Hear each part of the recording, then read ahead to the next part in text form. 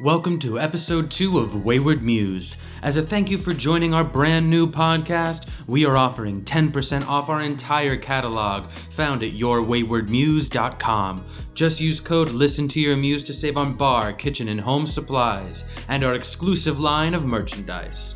Today we are releasing the insights Brandon Phillips of the Duck Inn gave to us about classic drinks. Stay tuned to the end for a sneak peek into who our next rock star guest might be. And of course, if you enjoy this content, let us know by subscribing and reviewing us. Let's dive in.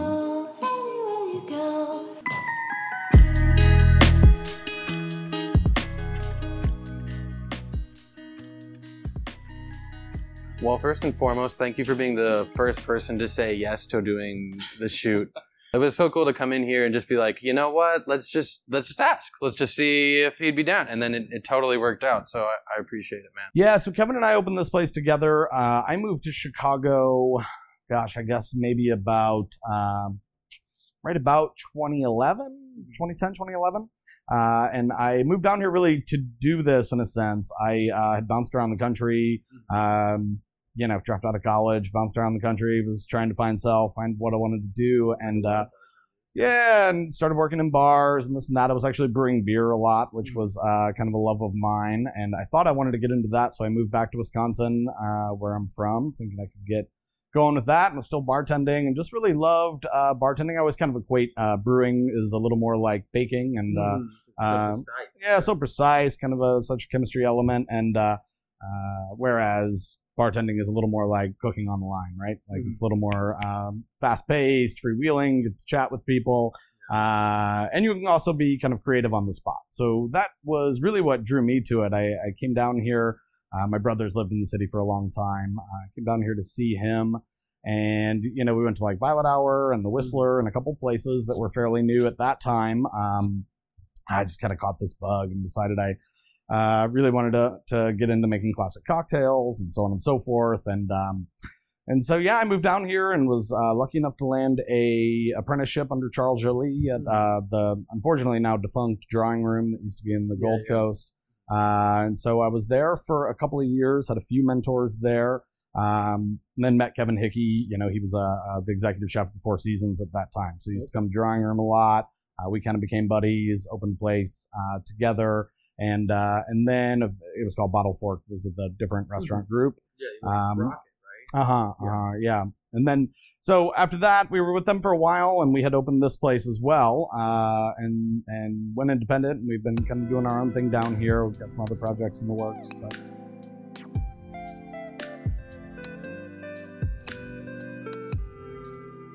Beefeater, you're saying? Or Yeah.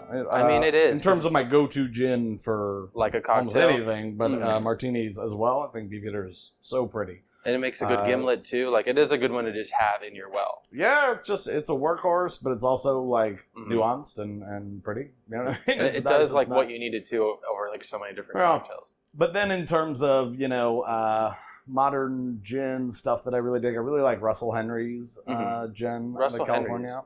Oh yeah, California. It's the Germain Robin Distillery's gin. I think they do a really clean job. There's a new one out of right outside of Minneapolis called Damp Fork that we've been digging on a lot too. What do you like about it?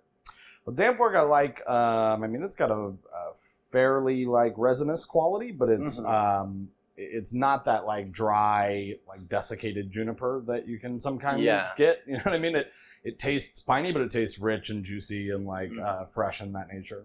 So for like styles of different gins, personally, I think New Americans are really interesting. There's that one, I forget the name of it, but they started like doing it in a way where they like keep all the aromatics under like, they actually vacuum seal the distillation so that way all of that freshness is preserved. So like it's cool with New American stuff because they're like, actually fuck juniper, we're going to use all sorts of other flavors. Yeah, to an extent. I agree with you totally. I think they're super fun in expanding the overall use and palate of gin when you want to work with something really specific.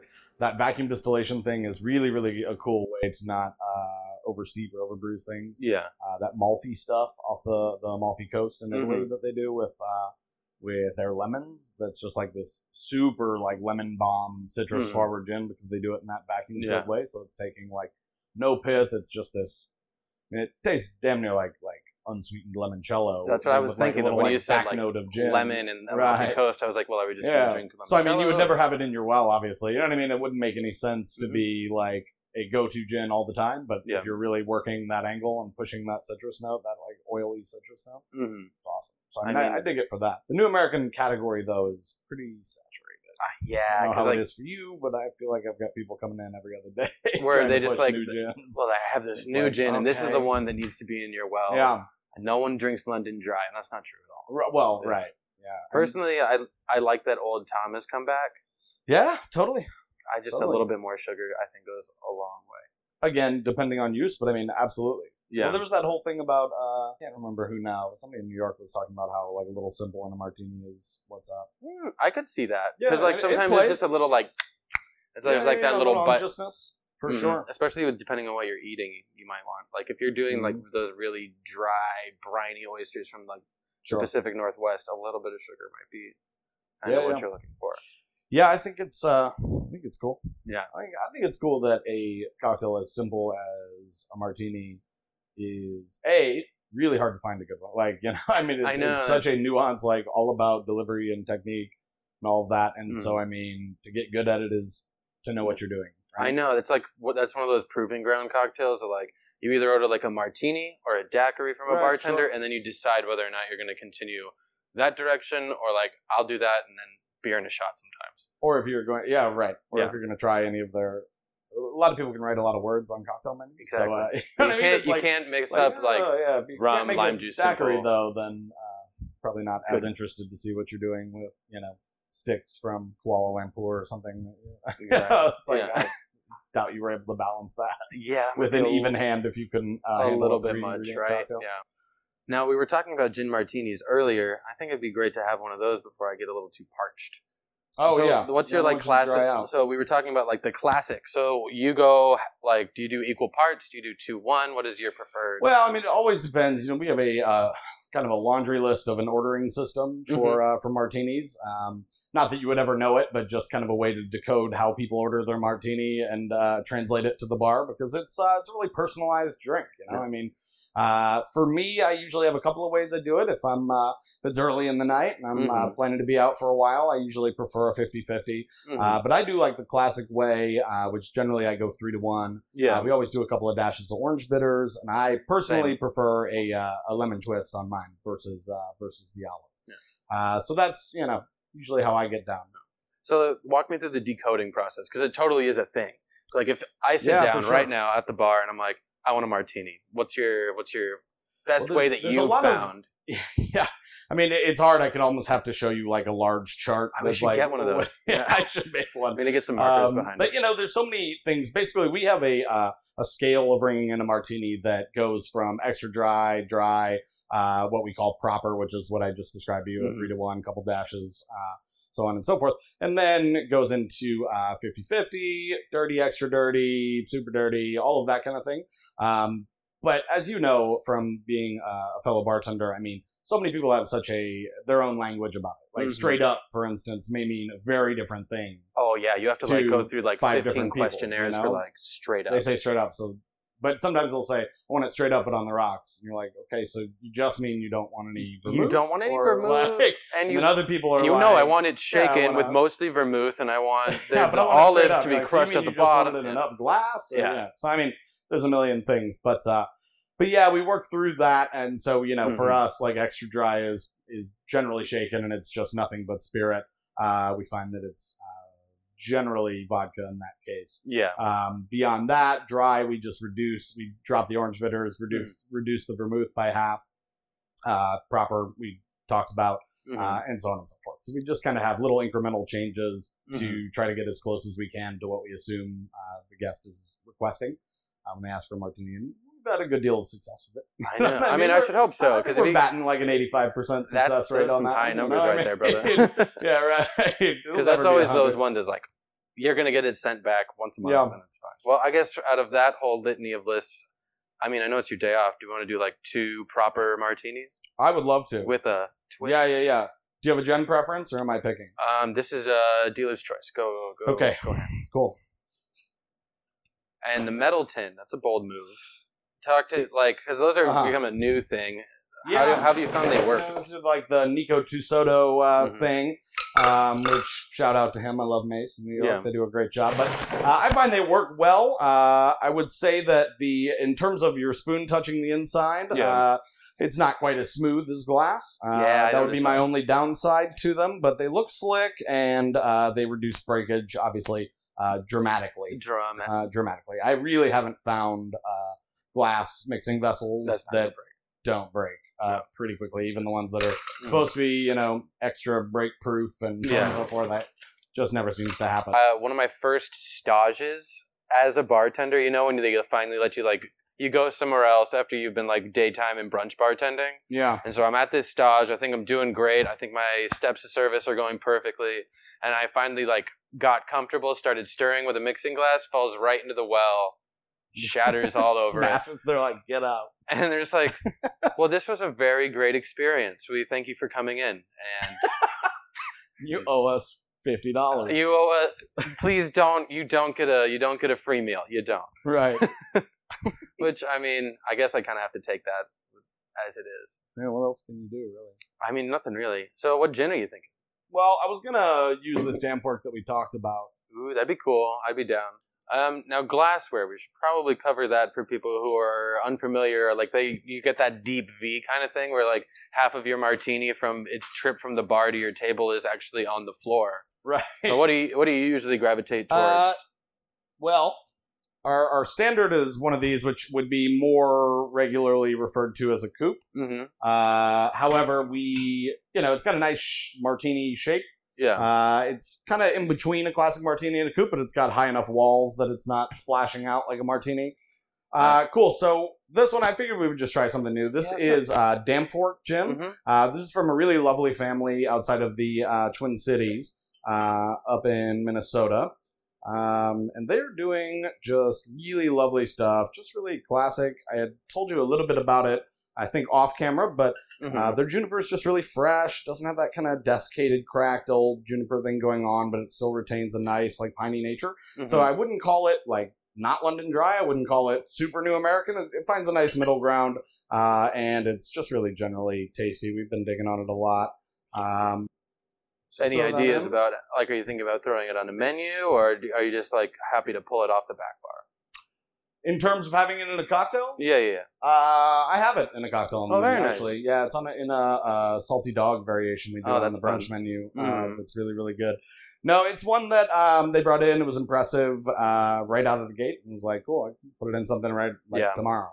Exactly. You know what I mean? Yeah. But yeah, it's not our well. Maybe it's a little too specific to be our well. It's not, versatile in that sense, which is not a bad thing at all. Yeah. Just some things are, some things aren't. And so, it has a lot of its own character, which is great. It is. But and it doesn't it's a work beautiful for every bottle, cocktail. too. Yeah. It is. It's nice. It's lovely. Just a little orange bitters. We do Scrappies. Yeah. Off the Pacific Northwest. I really dig their stuff. Scrappies is just a killer bitters producer. I think everything they make is about the best it can be. Mm-hmm. So shout out to those guys. There was a moment in time when they lost distribution in Chicago, and I was on the phone with them and distributors. How trying far to, do I have to drive? Yeah, no, I mean, I was literally, they were mailing to me direct for a half a second. 'Cause it's bitters, nothing illegal about that. But yeah, then we found them a new distributor, so I'm thrilled they never went anywhere. Because I was, particularly with their chocolate bitters and some things like that, just nobody can touch it. And so, how does dilution work in the metal? It's definitely, is it vacuum sealed inside so that way It is. It's I guess double walled. Yeah. So there isn't a lot. You can even feel it. It's not. You can even see it. It's not like it's you not can draw like, your name in it or something. So I don't find it too different than dilution in glass. I would assume that if we did like a side by side study, there would probably be a little bit more just with the contact with metal. Yeah. But in terms of transfer of heat, it seems to be about the same. And like I said, I do a twist. Are you in the same boat? I am all for it. A twist is just a fun thing too. Yeah, it looks great, and I mean, I think, just like I go a little heavy on the orange bitters, I think just kind of caking the top of a cocktail with lemon oil, with a martini in particular, is that's what it's all about. You just arrive at the drink. It's so bright and fresh. Like you said, it's already such a comforting drink to have at the end of the day. So it's take a swath and for its particular use. And we have totally different ways. We have a little machine from Japan that like peels a potato real fast. Yeah. It's called the Rotato. So we have cocktails that we just put, like a fistful of citrus right on top of it. It's like obnoxious but loud and cool. I think it's cool. I think it's cool. And so, but again, the martini to me is so technique driven.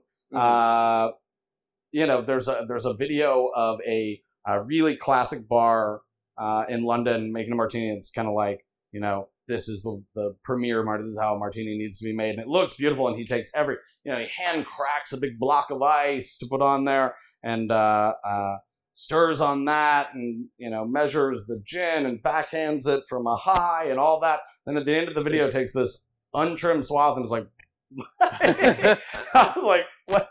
Why? Because the backhand pour made up for the untrimmed swath. Yeah, like the nice twist is so important, is it not? All right. All right, cheers well, to your day off. By, man. No problem. Salud.